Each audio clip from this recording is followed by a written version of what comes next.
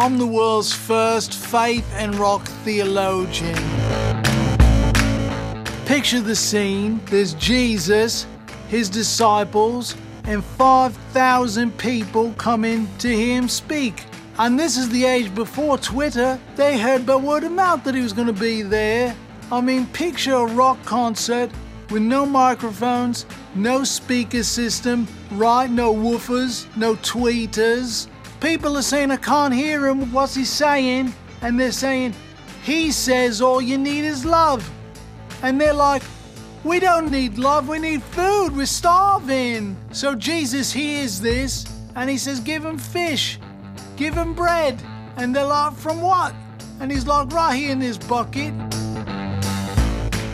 It's easy to make the tie to establish correlation. Any number of their songs have biblical ties. All you need is love and fish and maybe some bread. All you need is love. I can't hear what he said. All you need is love. Love. Love is all you need. And fish and bread. So there it is. That's faith. That's rock. I'm the theologian. I got this statement I want to read to you here, and I want you to kind of react to it. Whoever eats my flesh and drinks my blood has eternal life, and I will raise them up on the last day. You're walking down the streets of New York and someone says, whoever eats my flesh and drinks my blood has eternal life. And you walk on the other side of the sidewalk because this guy is nuts, right? And that is exactly how a lot of the people around Jesus responded when they heard him say this. They thought Jesus was nuts. And from one perspective, it is a pretty crazy statement, right? Who's going to say, hey, you got to be cannibals or, little vampire action over here, right? That is kind of an out-of-the-box sort of a statement. But from another perspective, don't you kind of want to know what's behind that? I mean, is this person certifiable or are they actually brilliant and maybe we just don't understand what they're saying? And so the question I want to ask today is, why would Jesus make such a radical statement, such an outrageous statement that he knew people were going to misunderstand and that he knew was actually going to end up turning some people off to him? So why would Jesus make that kind of an outrageous statement? And in order to answer that question, we need to go back to the previous day and we need to look at the story of the feeding of the 5,000. It's a little different than the summary that you got on the screen before. They weren't doing a little Beatles action and the whole thing. But we want to look at it in the Gospel of John, which is one of Jesus' biographies. And if you've been with us this fall or if you haven't, we've been spending a lot of time in the Gospel of John looking at different scenes from Jesus' life. And so here's one that's recorded in John chapter 6. Sometime after this, Jesus crossed to the far shore of the Sea of Galilee, that is the Sea of Tiberias, and a great crowd of people followed him because they saw the signs he had performed by healing the sick. And when Jesus looked up and saw the great crowd coming toward him, he said to Philip, Where are we going to buy bread for all these people to eat? Jesus asked this only to test Philip, for he had in mind what he was going to do. Think of the scene here. 5,000 people. Actually, it's probably more like 10, 15, even 20,000 people because it was 5,000 men, so they probably had wives and children with them as well. You got 15, maybe 20,000 people there. Jesus says to Philip, where are we going to buy bread? Knowing that it is a completely impossible situation and knowing full well what he's going to do with that. What he's trying to do is teach Philip. He's using this as a teachable moment to kind of wake Philip up, shake him out of his complacency, and get him to see beyond the day-to-day reality, the physical reality in which Philip lives his life on a daily basis. So Philip responds, he says, it would take more than half a year's wages to buy enough bread for everybody to have one bite. Another one of Jesus' disciples, Andrew, Simon Peter's brother, spoke up. He said, here's a boy with 5 small barley loaves and a couple of small fish, but how far are they going to go with so many people here? Jesus says, have the people sit down. There's plenty of grass in that place, and so they sat down. There were about 5,000 men there, as I'm saying, about maybe 15, 20,000 different people.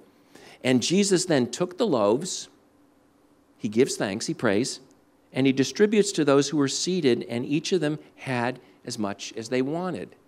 And he did the same thing with the fish. Jesus didn't say, okay, everybody gets a small little piece, we're going to ration it, you each get a crumb. Even there, it's not going to feed 15, 20,000 people. Everybody had enough to meet their needs. But notice what Jesus did. He stops and he prays and he gives thanks to his heavenly Father. What he's doing is for the 12 disciples and anybody else who is close enough to hear and see what he's doing. He's acknowledging that what is about to happen is ultimately coming from God. It's ultimately coming from his heavenly Father. And so he wants to point them to that spiritual reality. It's another teachable moment. So then verse 12, when they had all had enough to eat, they're all satisfied, he said to his disciples, go and gather up the pieces that are left over. Don't let anything be wasted. So they gathered them, and they filled 12 baskets with the pieces of the 5 barley loaves left over by those who had eaten. Put yourself in the shoes of the disciples.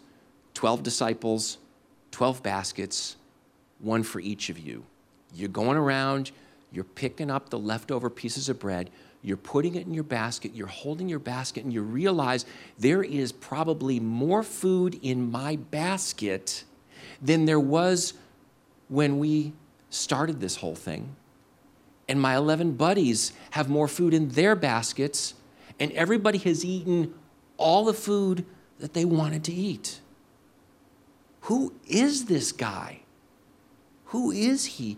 How did he take 5 loaves, 2 small fish, feed 15, 20,000 people, and then end up with enough left over that we could eat for a couple of days on what's left over for us?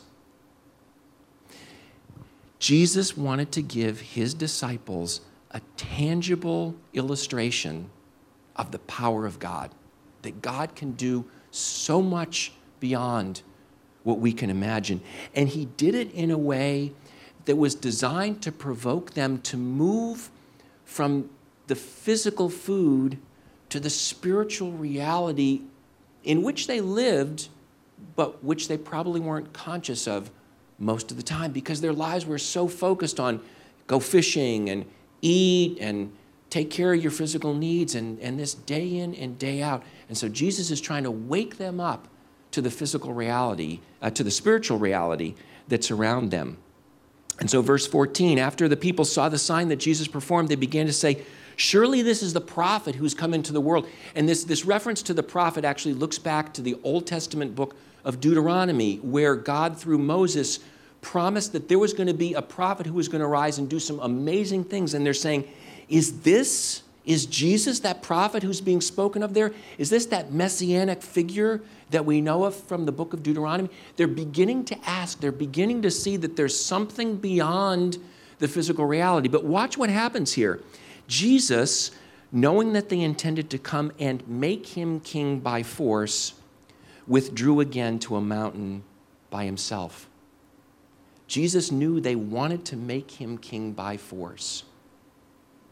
Here's magic Jesus. He just took 5 loaves and 2 fish and fed 15,000 different people. Hey, maybe he can do more than that. Let's make magic Jesus king, and he can feed us all the food we could ever want, and he could deliver us from the Roman domination, and he can make Israel great once again. Let's use Jesus for our own purposes. And the irony of the situation is that Jesus absolutely was king. But kings aren't kings on our terms. Kings are kings on their terms. Jesus is king only on his terms. He did not come to meet their agenda. He came to advance his own agenda, his own purposes, which, as we'll see in a little while, ultimately are so much better than the agenda that they had for themselves. Yes, he cared about them and he fed them with fish and with bread.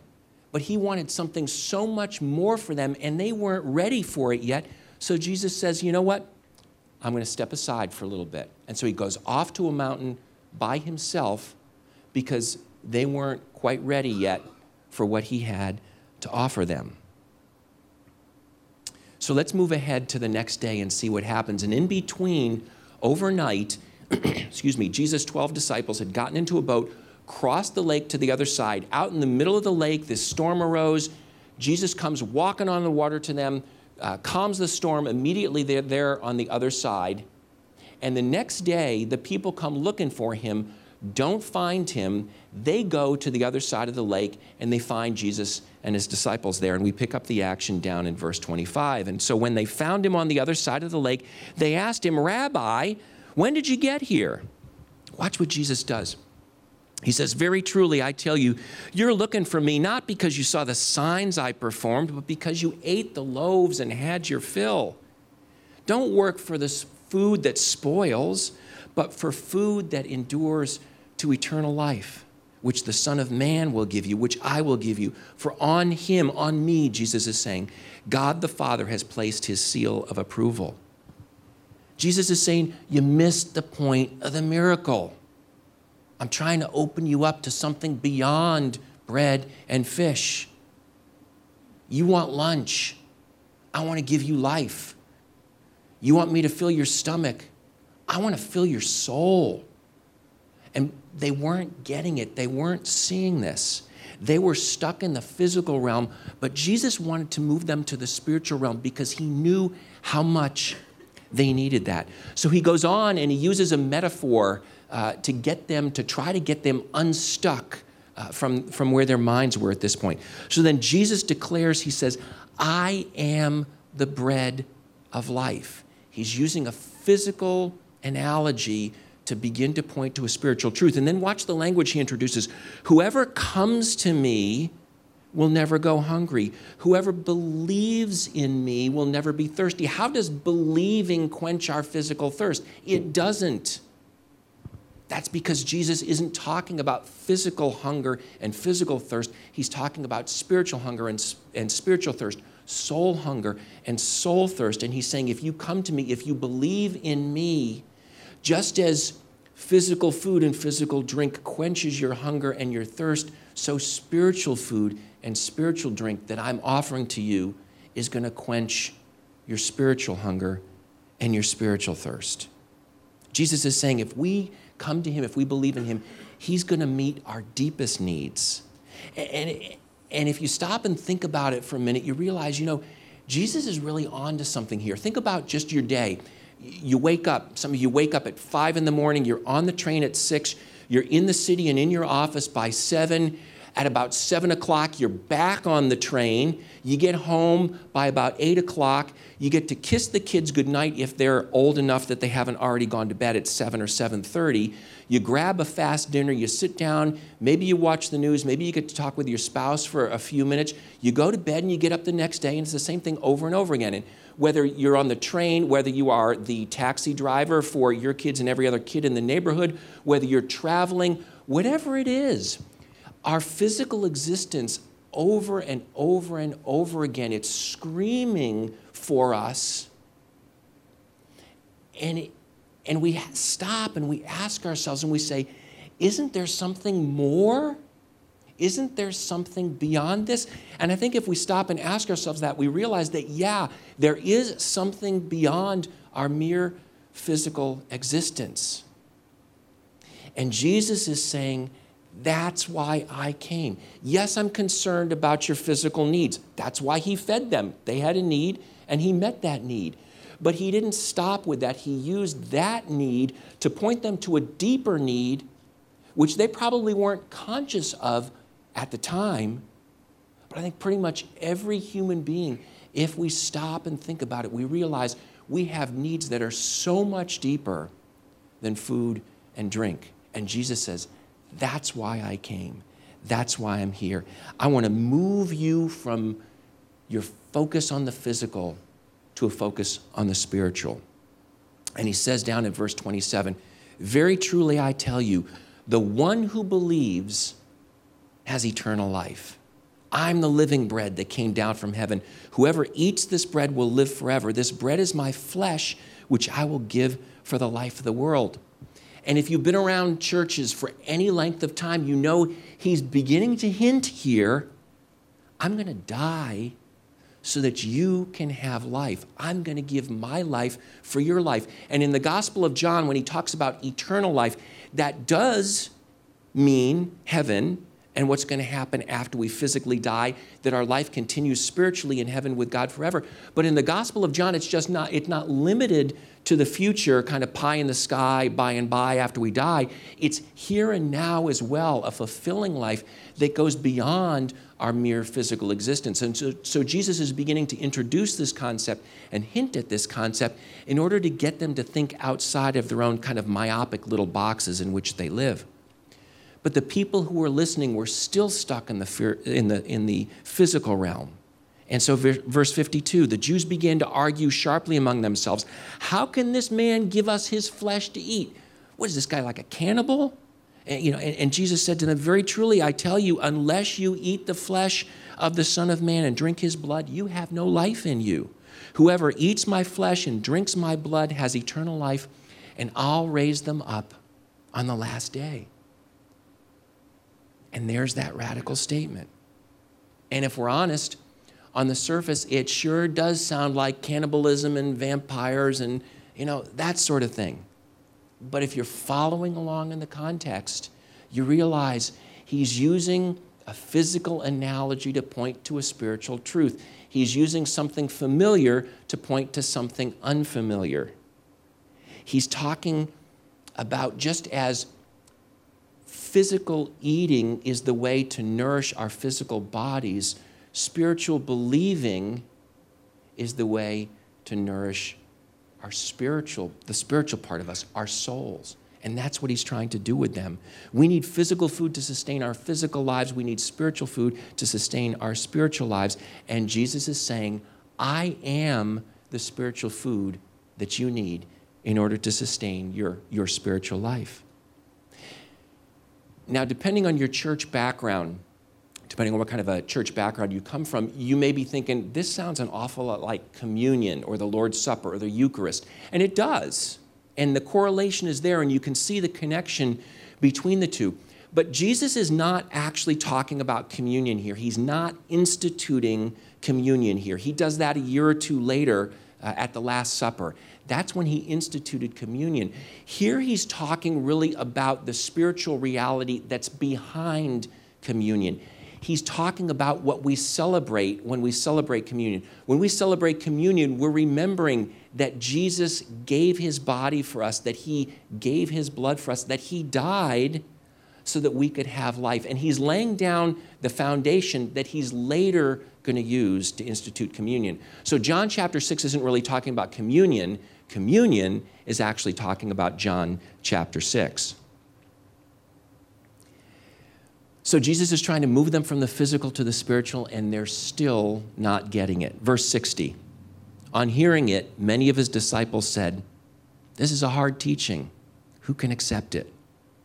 It's a hard teaching. Who can accept it? At that time, Jesus probably had 500, 600, 700 disciples. We normally think of the 12, Peter and James and John and those guys. And those were the ones who were closest to him. But he probably had 500, 600, 700 people who were following after him at this point. And some of those, not the 12, but some of those began saying, this is tough. I don't know if we can handle this thing. And verse 61, aware that his disciples were grumbling about this, Jesus said to them, does this offend you? You got a problem with that? Wait till you see me. Wait till you see the Son of Man ascend to where he was before. Wait till you see me go back up into heaven. Then I'm really going to shake your categories at this point. The Spirit gives life, verse 63. The Spirit gives life. The flesh counts for nothing. The words I've spoken to you, they're full of the Spirit. They're full of life. Jesus is saying, I'm not talking about the flesh. I'm not talking about the physical. I'm talking about the spiritual. You got to break out of your mindset. You've got to see that that's what I'm talking about. But some of them had just had enough. Verse 66, so from this time, many of his disciples turned back and no longer followed him. They said, we're out of here. This guy is nuts. We're done. Goodbye. You don't want to leave too, do you? Jesus asked the 12. Simon Peter answers, Lord, where are we going to go? You have the words of eternal life. We've come to believe, and we know that you're the Holy One of God. Peter says, yeah, they may be taken off, but you're offering something so much more than fish and bread. You're offering eternal life. You're offering an abundant life. You're offering to quench my spiritual thirst and to satiate my spiritual hunger. Why would I want to go anywhere else? And that's the point that Jesus was trying to make with all of this. But why would he do it? Why would he do it by making such a radical statement as, unless you eat my flesh and unless you drink my blood, you're not going to have eternal life?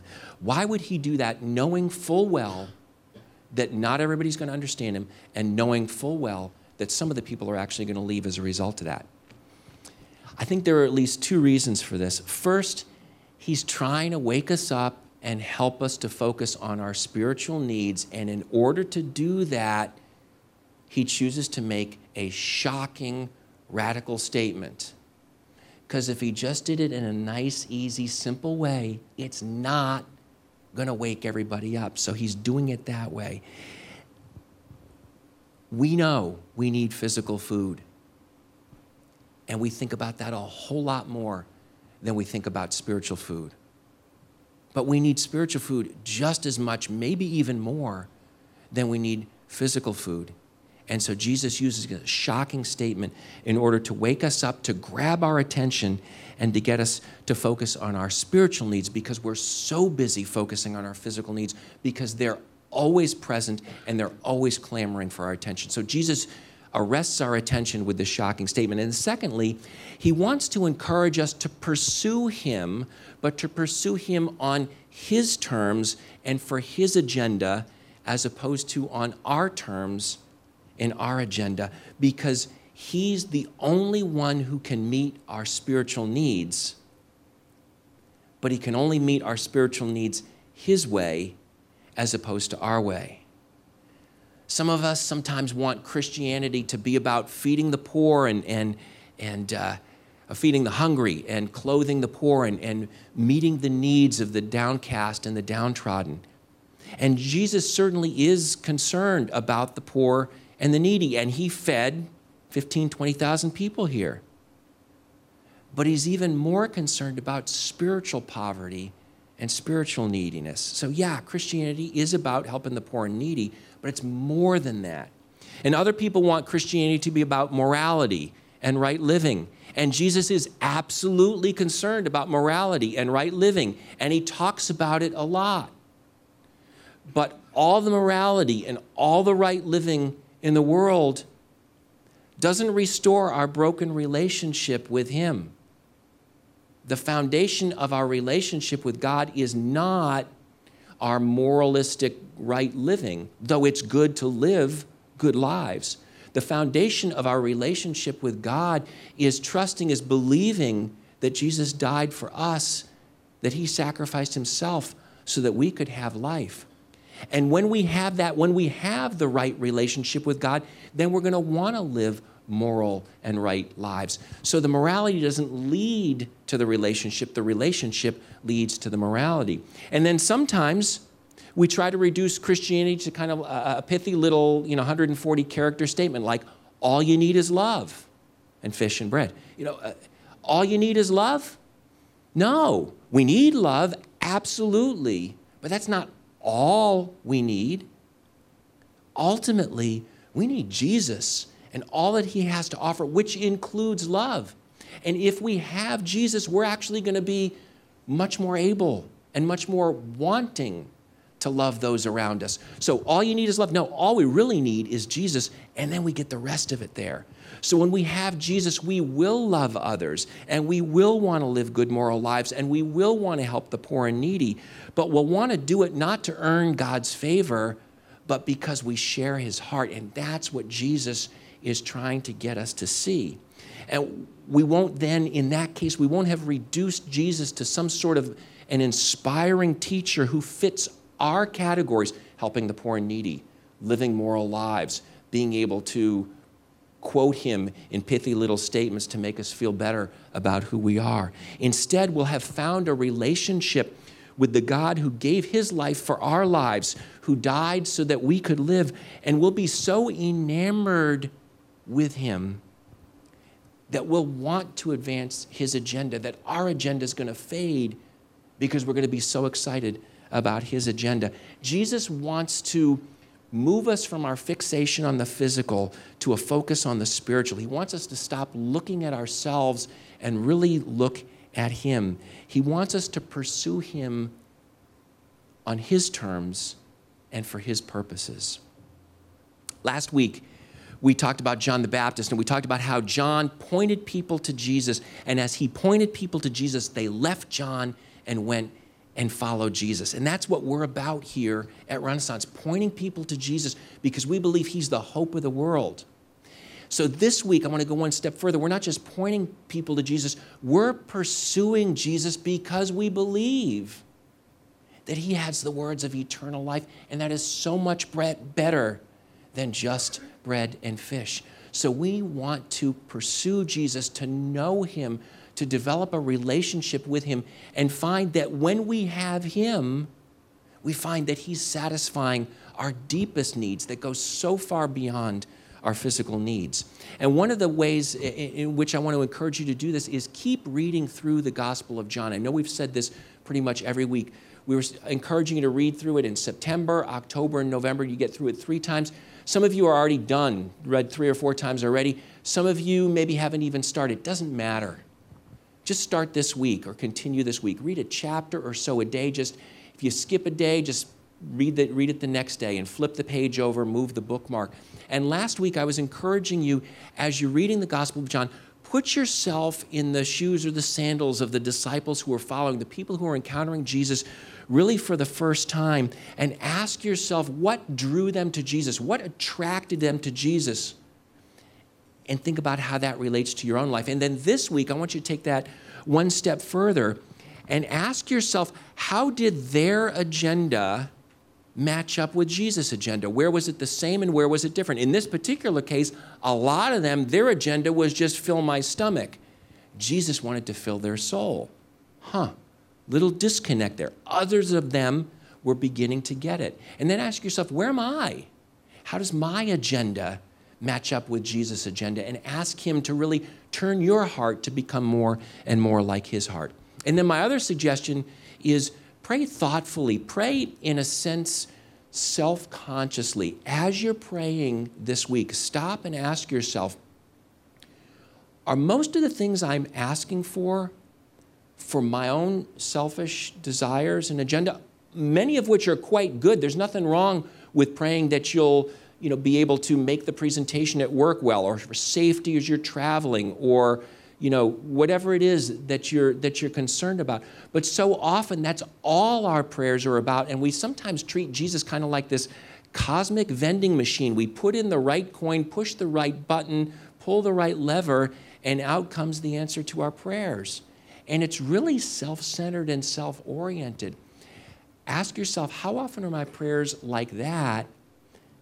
And how often then, by contrast, are my prayers for the things that I know he really wants from me? First and foremost is that I know him and I love him and I follow him, I pursue him, and I point others to him. So just be aware of the way in which you pray and ask God to change your heart so that more and more and more your prayers will be in line with his desires for you.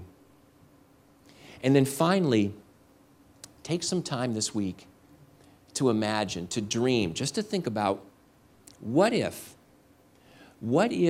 I really pursued Jesus with my whole heart for his agenda, on his terms, with a desire that I would know him better and better and better? What would my life be like if that were true? What would my family's life be like if that were true in my life and in their lives?